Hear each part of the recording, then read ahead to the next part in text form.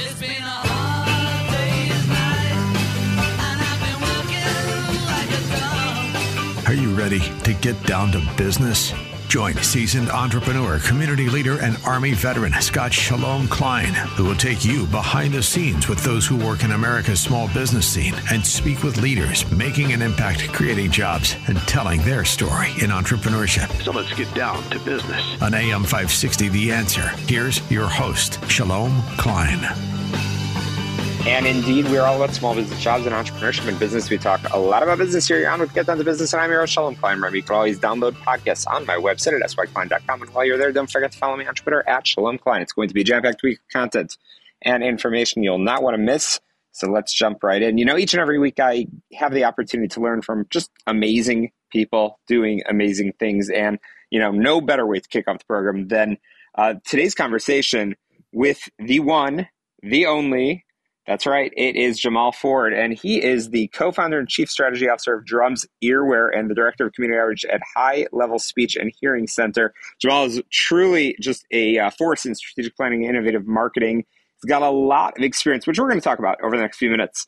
And through innovation and strategic planning, High Level Hearing was awarded one of the fastest growing companies. And he has a program, Wealth List, which we are going to talk all about. Very, very relevant information in this new year. Jamaul Ford, welcome to the program. Thanks for having me. I'm super glad to be here. Absolutely. So, super happy to have you. So let's start in the very beginning. I've got a lot of advice to ask you about, which I know is relevant to our listeners, but I'd love to get to know the person behind the microphone. In 30 seconds or less, Jamaul, what do you want our listeners to know about you? So I'm a second generation entrepreneur. I kind of grew up in entrepreneurship. So like they say, my parents' floor, but my parents' ceiling was my floor. So it was great for me to learn from them. And I have a master's in kinesiology, human performance. I transitioned over to corporate wellness. And from corporate wellness, I was able to learn how to do contracts and strategic planning. And from there, opened up a clinic, now transitioning to Wealth List to help other companies be able to grow and scale. So that's a little bit about me.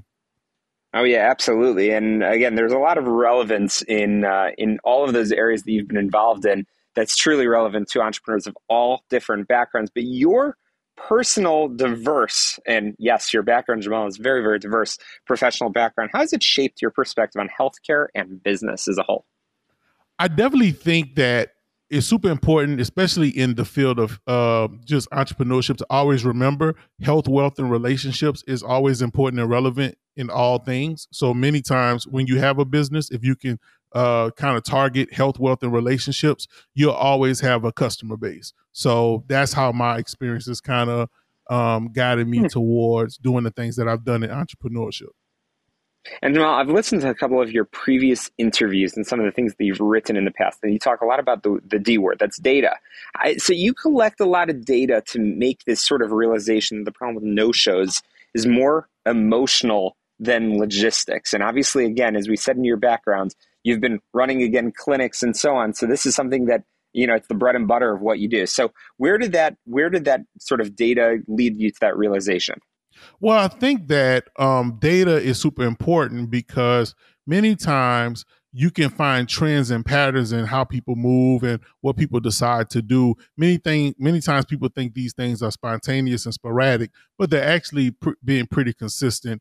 People are habitual. So once you understand people's habits, they actually can convert into data, and that data can be used to actually scale your business. So that's why I believe that data-driven analysis and data-driven decisions are super important in any business.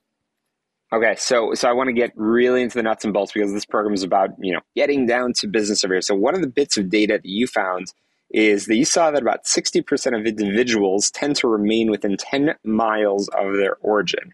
So what's the strategy over here, Jamaul? How did you come across this insight, and how do you think businesses can harness local community bonds more effectively?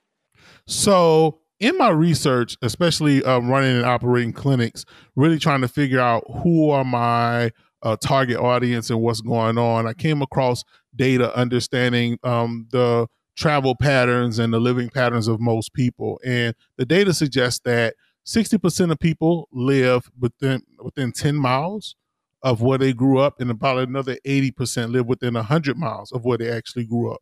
So this is very important. So when you are, for instance, Googling restaurants near me, it's really the restaurants within 3.5 miles of your area.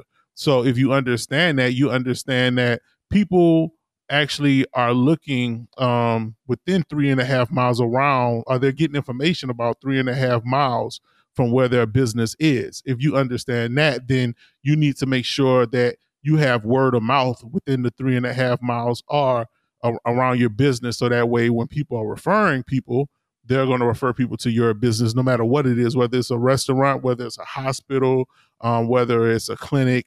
That's super important.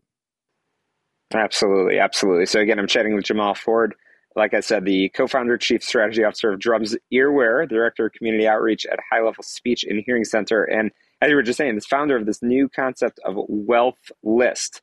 So Jamaul, let's get into how you spend your days, and I'd be willing to bet probably some of your nights. Can you share a little bit more about how your concept of your waiting list is your wealth list? How did that evolve, and can you provide some concrete steps for healthcare professionals to tap into this underutilized resource? Yeah. So one of the biggest things I found was that many people, whether it's in the health industry or any industry, they typically find themselves always trying to find new clients, new patients, new people to sell services to.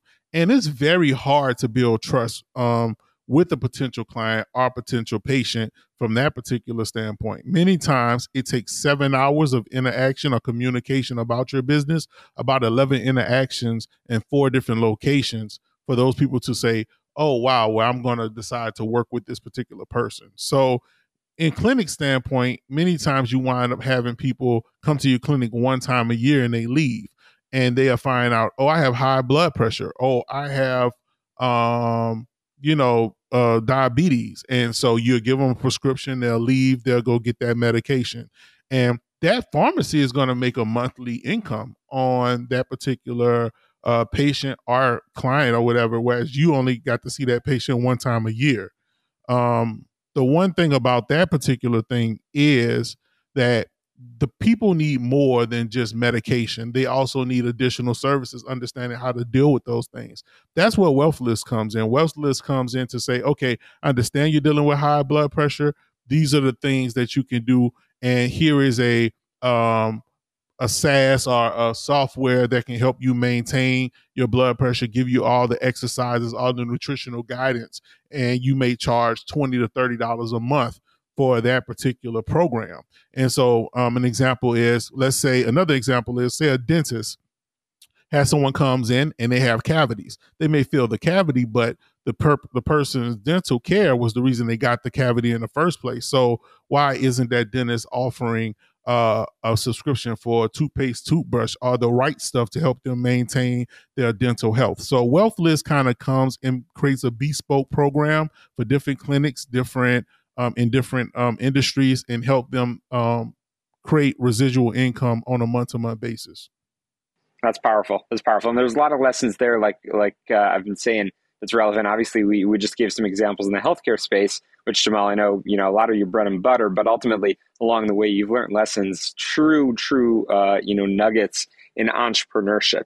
So I'd love to pick your brain on that. Jamaul, what's the one bit of advice that you give to somebody that's tuning into this program at the beginning of 2024? They're getting started in the healthcare industry, or maybe just entrepreneurship in general. What homework assignments would you tell them to look into? I would definitely say the most important thing is there's a lot of change that's going on, especially at this particular time, just across the United States or even across the world. And it can sometimes feel difficult to come into entrepreneurship and to gain some level of traction. Consistency is key. And I think that being able to not just set a large goal, but also having those small goals, those day-to-day goals, are the things that will help you get from point A to point Z. You got to also celebrate those small wins that'll help you propel yourself to the end of the road. So I would say really the best advice I can give you is just be consistent, stay consistent, make sure that you're checking the boxes every day, and hopefully at the end of the road, you'll see yourself hitting those goals. Yeah, because there's going to be those roadblocks, there's going to be those hurdles, but ultimately staying focused on that prize at the end of the line. You've done that, Jamaul, and you certainly had a lot to show for it, and we appreciate you sharing it with all of our listeners. Jamaul, one of the most important homework assignments that I could give our listeners is get in touch with you. You've got a lot of knowledge and information to share, wealth list, and so much more. Jamaul, how can we get in touch? So you can go to www.brandmaven.io to get information about Wealth List and about other services that we offer. We offer business strategy, brand audits. We offer SEO assistance to help you dominate the 3.5 miles around your area. And you can also contact us anytime at 985-312-7797, and we'll be more than happy to help you with whatever your goals are in business. Powerful stuff, Jamaul. Really great conversation. Really great to chat with you. Definitely we'll link in our show notes as well. Be sure to check out our sponsors, Tom Rabali from healthplanchicago.com, healthplanchicago.com for all of your health insurance and affordable care needs. But don't touch that dial. We'll be right back and get down to business. Hey, welcome back to Get Down to Business, the show all about small business, jobs, and entrepreneurship. I'm so excited to be joined by Helene Cahen, who is an innovation strategist, trainer, facilitator, and speaker with over 20 years of experience helping companies navigate innovation challenges. She's the founder and principal consultant at Fire Up Innovation Consulting, where she guides Fortune 500 companies, small businesses, and nonprofits to understand innovation, create innovative new products and services, and build effective teams and support a user-centered culture. And I'm so excited for this conversation because Helene is also the author of a fantastic read. It's called Fire Up Innovation, Sparking and Sustaining Innovation Teams. Helene, thank you so much for joining us. Welcome to the program. Thank you so much, Shalom. I'm really excited to be here. Absolutely excited to have you. So I always love to get to know the person behind the microphone. I mean, I know you are fired up on the topic of innovation, but where did you catch that bug initially? Tell our listeners a little bit about yourself. It's a long story, but I make it short for the audience. So I was born and raised in Paris, and I went to business school. And out of business school, I was trying to find the most creative job I could do. And so I worked in advertising for a while and really loved the novelty and especially the new products. And then I moved to this country almost 30 years ago and worked in marketing research for a little bit, and then was kind of good at it and really bored with it. And so I went back to school and I got an MS in creativity and change leadership from Buffalo State, and really kind of been focusing my practice around innovation and change for the past 15 years. Absolutely. And you capture many of those lessons in, I hesitate calling it a book because it's really a roadmap to help solve some real challenges. And because today's challenges, again, whether it's individual, business focused, or world problems, are complex, and we know that it requires that innovation. So again, the book is called Fire Up Innovation, Sparking and Sustaining Innovation Teams. So let's talk a little bit about one of the things that's in the book is you stress the importance of diversity in driving innovation. Why is that, Helene? Why? Because as you mentioned, problems are really complex. And so we really need to embrace multiple perspectives. And so diversity of everything is really important, from background to experiences, to race, to gender, to also diversity of thinking, which is something that is not talked about so much.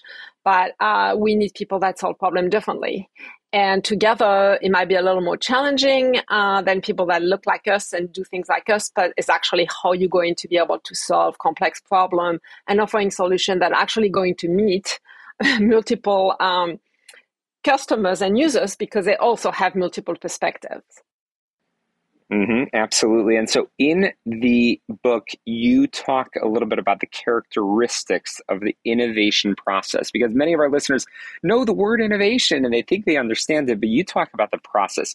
In a couple of minutes or so, I mean, Helene, can you outline what does that process look like for somebody that hasn't really explored innovation and studied it quite like you and your team? Yes, and I think it's really important because we often focus on the outcome of innovation, which of course is really important, but what is going to enable it? And what enable a better outcome is a very specific process that is clear and that is shared within the team. There's a lot of different processes, but the big picture is when you need to solve a problem, there's 4 things you have to do. First, you have to understand the problem. Then you have to come up with potential ideas. Then you have to develop those ideas into solution, prototype, and test them. And then finally, the step 4 is to implement them. And so we need to do all this, but we need to understand how to do it together.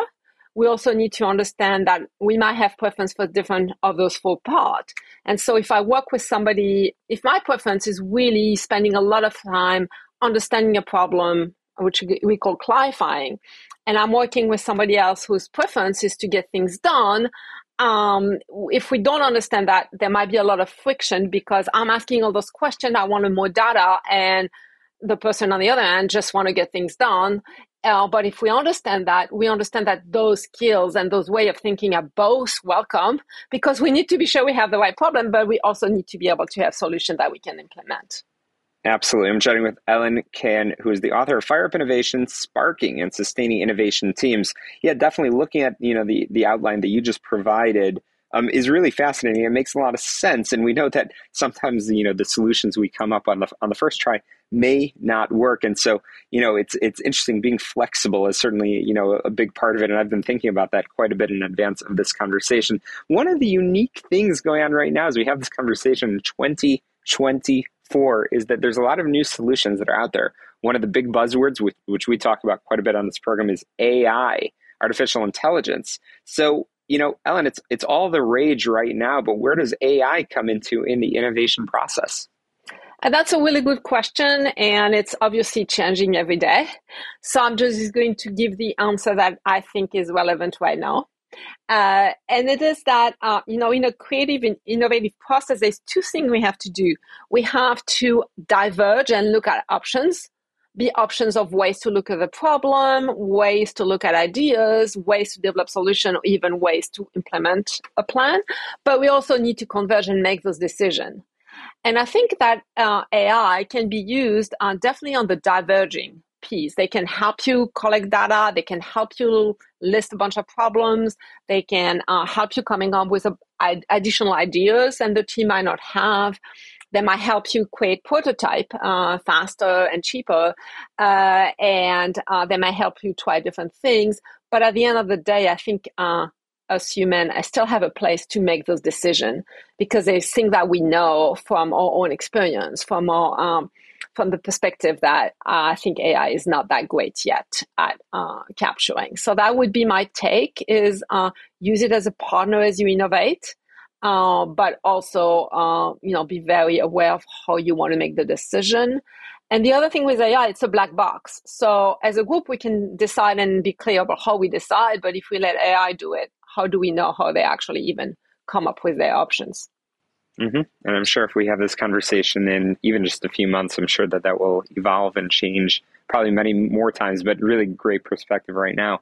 And, again, we're chatting about fire up innovation. And obviously innovation is something that, often I know you talk a lot about in the book, there's some large teams, high performing, there's teams that are out there, and certainly innovation is key in those Fortune 500 companies, many of which you consult with. But it's also true in small businesses, maybe even more relevant in entrepreneurial organizations. So, Ellen, we only have a few minutes, but I'd love to get your advice for the entrepreneurs, the small business owners that are tuning in and they're thinking, gosh, this all sounds wonderful when you've got large resources, when you have all those, deep pockets to pull from. But what about the small business owner and the person that's just getting started right now? What advice would you share that's relevant to them?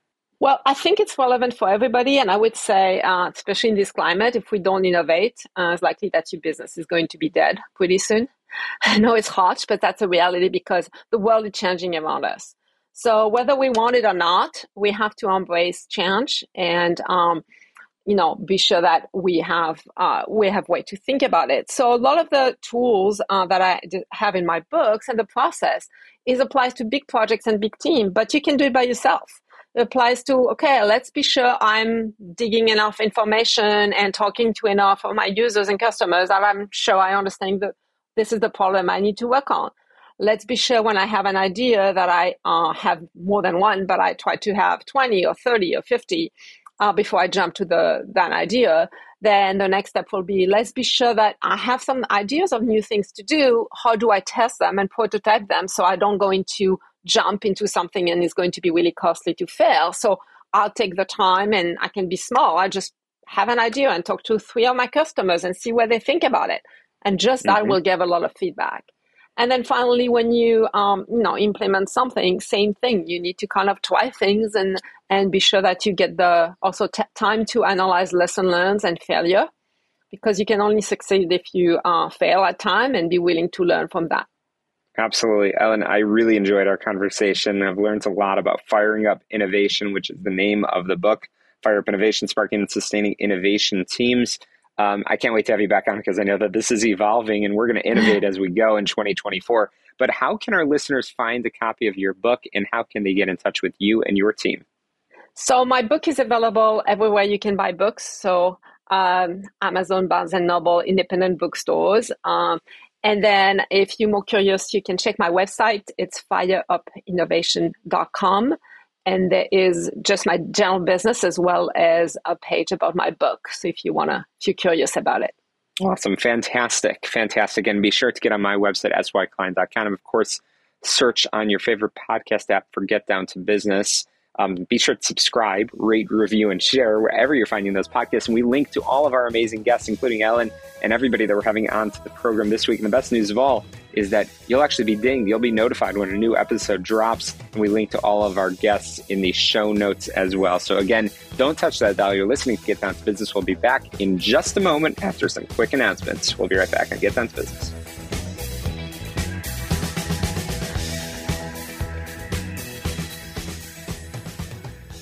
All right, we are back on the show all about small business, jobs, and entrepreneurship. Super excited for this conversation. I'm being joined by Bill Furlong, who's an executive in residence at the Ivy Business School, co-founder with Mary Crosman of Leader Character Associates Incorporated, and founder and co-host with Mary Crosman on the Question of Character podcast.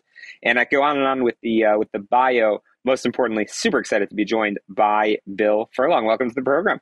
Thank you so much, Shalom. I'm delighted to be here. Absolutely. We're going to talk all about the roadmap for transforming leadership in the 21st century, because, everybody, all of our listeners, regardless of their background, regardless of their industry, is looking for a powerful and practical framework to help bring about transformational change, certainly in this new year. Very, very relevant timing over here. Bill, I know you are the co-author of The Character Compass, which is not only a book, it's a roadmap for implementing leader character in all sorts of areas, which I'm excited to talk about. So, Bill, tell our listeners what you want them to know about you and your background, why you're so passionate about this idea of character. So my background is I spent maybe 40 years across small, medium, and large size organizations, for-profit, not-for-profit, and a regulator, entry-level to a senior executive to a board, frontline to back office. And I returned post-career to the Ivy Business School as an executive in residence. And the reason I'm so excited, Shalom, about leader character is I've witnessed and seen both personally and through others the absolute transformational change that it can make in people, both individually and in their teams and in their organizations, and also personally, because you've got one character and it crosses over from your work life into your personal life, and it's the possibilities for transformational change are enormous. So true. So leader character, obviously super important. We follow the news. We see names. We hear about leaders. So, really, Bill, I have to ask, can the character of leaders be assessed and developed? The answer is, Shalom, is absolutely yes. I think the starting point for this work actually came out of the global financial crisis in 2008. When my colleagues went around the world and asked people, what went wrong? And one answer that kept on coming back was character. There was an absence of character in financial institutions across the world. And then so Mary and the other researchers said, so what do you mean by character? And they got a ton of different answers. It was sort of regarded as something which is being very subjective. And so the challenge that Mary and Gerard and other researchers took on at Ivy was, okay, we're going to define character, what it means, and then we're going to actually find ways to assess it and ways to develop it. So it's gone from something which people kind of consider as, everyone thinks character is important, but it's largely subjective. And it's gone from really that to something which we can actually now define it, we can observe it. It's based on science. It's not just someone's idea. It's not Mary and Gerard's idea of what we think is character. It's actually rooted in science, rooted in academic rigor, And they've, over the course of time, they and I have gone around developing these different ideas and concepts to make that accessible to leaders everywhere. I'm chatting with the co-author of The Character Compass. It was published just a few months ago in late 2023. And Bill, I know you talk a lot about the 3 C's, which are competencies, commitment, and character. No surprise that the character word is in there. So, again, as we alluded to in the show intro, we've got all sorts of listeners on this program, big businesses, small businesses. How important is character to an organization's culture? So I think it's important. It's fundamental to the culture, and indeed, when you think about culture, what you're really thinking about, culture is really just the aggregate of the behaviors of all of the people that sit inside an organization, and so depends upon the aggregate of the character of the people that are in the organization. And so then you ask yourself, okay, well, where does that come from? Where do those behaviors? Because that's really all we're talking about, right? We're talking about habits of behavior. Where do they come from? And organizations really make this attempt of we'll have some sort of we'll have a character statement. We'll have town hall sessions. We'll tell people what it is that we want. But there's oftentimes that runs into trouble because words can be ambiguous. Actions can speak louder than words. And so a lot of the times what happens in organizations is that although people start off with good intentions and what they hope to be, the character of the organization just largely becomes this sort of random walk. Well, maybe random walk's the wrong word, but it starts to develop in the way that just the organization loses control over the narrative. And you also start to see sub-character or sub-localities or subgroups start to develop, cultures of their own. And so what we think we bring and have observed that we bring is we bring an accessible language, one that can be widely understood, a language that crosses, because the work of character crosses contexts, it crosses cultures, it crosses time. So it becomes this constant type of language that people can use to rely upon to guide the culture of the organization. Amazing. I don't want to give away all the secrets because you have a lot of them in your book. It's called The Character Compass, Transforming Leadership for the 21st Century. So Bill, just as a homework assignment for our listeners, I want to make sure we direct our listeners to get in touch with you and, of course, find the book. How can they do that? So the book is available really anywhere you buy your books. So Amazon, for example, Routledge is the publisher. So Routeledge. The book is available through them. Really any sort of online outlet that you use. Leader Character Associates, Mary and I have put up a website, leadercharacterassociates.com, and you can reach out to us there. And then also the Ivy Business School. So I would go to ivy.uwo.ca/leadership. And there you'll find all of the resources and all of the research that's been done over the last 15 years. Fantastic. We'll link in the show notes. Thank you so much, Bill Furlong. Quick break. We'll be right back.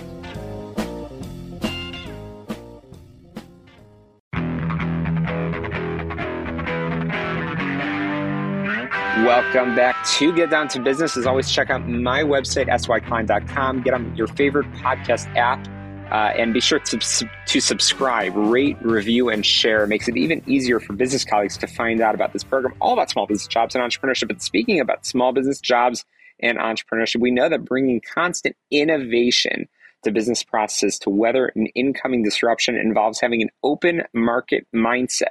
An open market mindset ensures that organizations continually question the status quo, take educated risks on business process evolution, and develop contextual intelligence.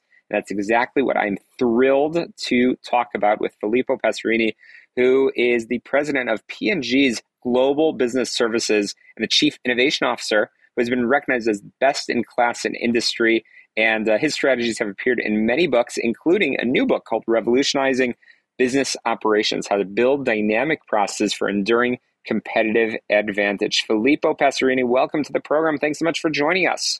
Thank you very, very much. It's my pleasure. Thank you for having me. Absolutely. I know you are truly a leader in the space, and it's truly an honor to have you on the program. So I always love to start in the very beginning before we get into the nuts and bolts about the book. Is Filippo, where did you catch this sort of innovation bug, and why are you so passionate about what you do? Yes, the innovation is a big part of the work I've done in Procter & Gamble over 33 years and different positions, different roles in line business, in technology, or the last 12 years, as you indicated, president for our global business services, global business operations. But in all cases, it was about constantly innovating the way we operate, the way we do business. And the book reflects much of that. There's innovation not only in the services, in the products that companies make, but also in the way they run their business, in the operating model. Yeah, absolutely. I mean, so again, I'm chatting with Filippo Passerini, and for readers of the book, for listeners of this program, not everybody is that Procter and Gamble. We have a lot of small business owners and entrepreneurs that are tuning in, and really, I love to, as we say, get down to business, provide them with the valuable insight and input that can help them drive that business transformation. So, Filippo, what advice would you have for an entrepreneur that's tuning in, needed for a company to drive that business transformation? Well, what we offer is three fundamental drivers. One is operating processes as you indicated, as an open market. This is as opposed to mandating, monopolistic way of running company processes, company systems. This way, we apply the same metrics, the same logic, the same mindset as you do in a business, and it is constantly evolving, improving, as we said earlier, innovating this processes. The second driver is accountability. So running processes as if they were individual products, individual brands. So you run these processes end-to-end, first of all, as opposed to, fragmented and functional silos. It's like for a product, you have clear leadership and focus on cost, performance, customer satisfaction, which internally to a company will be the employees' experience.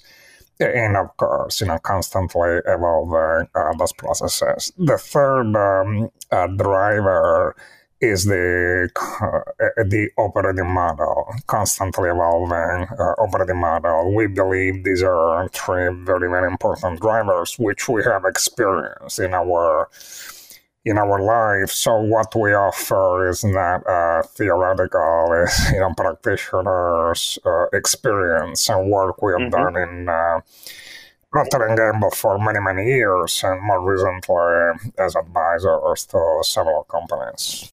Absolutely. Again, I'm chatting with the co-author of a new book, Revolutionizing Business Operations, How to Build Dynamic Processes for Enduring Competitive Advantage, published in September 2023. And I'm chatting with Filippo Passerini, who again, co-author of the book and also the president of Procter & Gamble's Global Business Services and Chief Innovation Officer. Filippo, we're going to have to go to a break in a moment. And of course, we're going to come back after that. But I am really curious to understand, what are the cultural traits of companies who are effective at call it professionalizing business process operations? Absolutely. So we believe that the process operations typically is an afterthought, something that you have to do to run the business. We believe that can be turned into an ongoing competitive advantage in efficiency, in the organization, in effectiveness in the business, and truly creating value in a number of ways. So that's where the competitive advantage comes. Not by being one-off, processes become obsolete and you have to make an intervention, but to constantly improving, constantly evolving processes, whether they are in finance, procurement, HR, supply chain, marketing, across the board. Absolutely. Filippo, I've got a lot more questions for you, and I know you have a lot more to share. We're going to continue this conversation after a very quick break here on Get Down to Business. Don't touch that dial.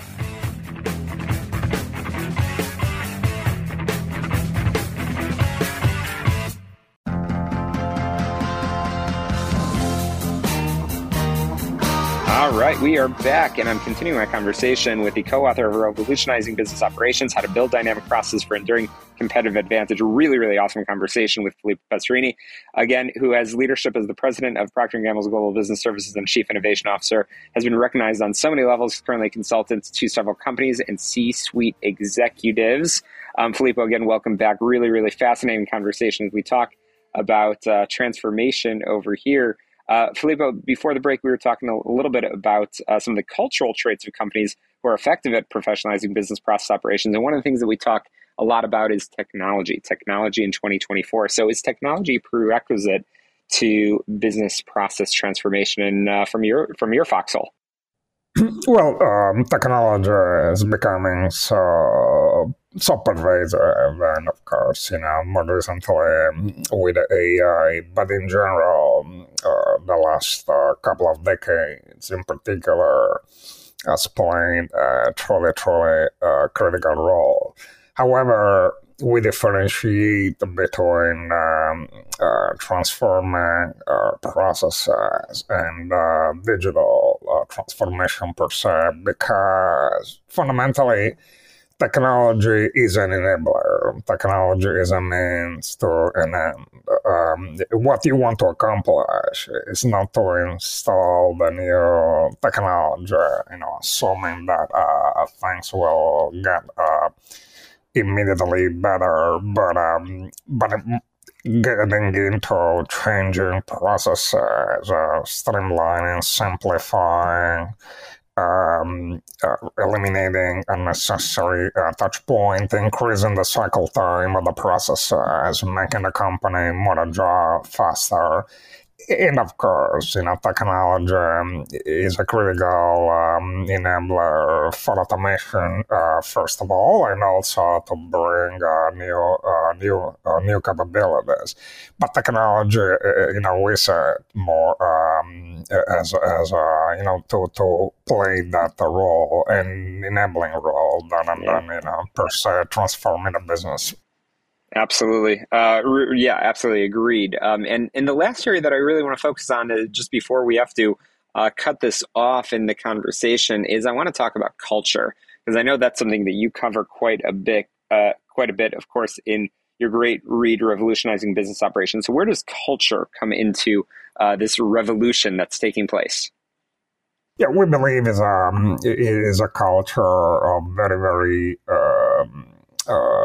personal, rigorous accountability, driving consistent improvement, progress, change for the better, with intent fundamentally to accomplish lower operating cost, more efficient organization, more efficient employees, people more effective in delivering the business, and importantly, driving constant evolution and innovation in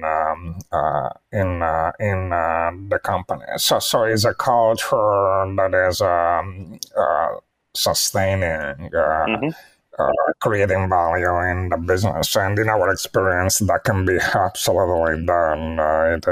It is very, very possible. Yeah, absolutely. Filippo, I could talk to you for hours, my friend. I appreciate the conversation. I've learned so much. I want to make sure our listeners can get in touch with you and find your book. So do you have a website where people can learn more about your book? Yes. We can go to the RBT. Yes, this is Revolutionizing Business Transformation. So it's RBT .com, and the book can be found there, can be found, of course, online, on Amazon and other online retailers. Fantastic. Filippo Passerini, thank you so much for joining us. That's a wrap for us here on Get Down to Business. Get on my website, syklein.com. Be sure to subscribe, rate, review, and share on your favorite podcast app to success.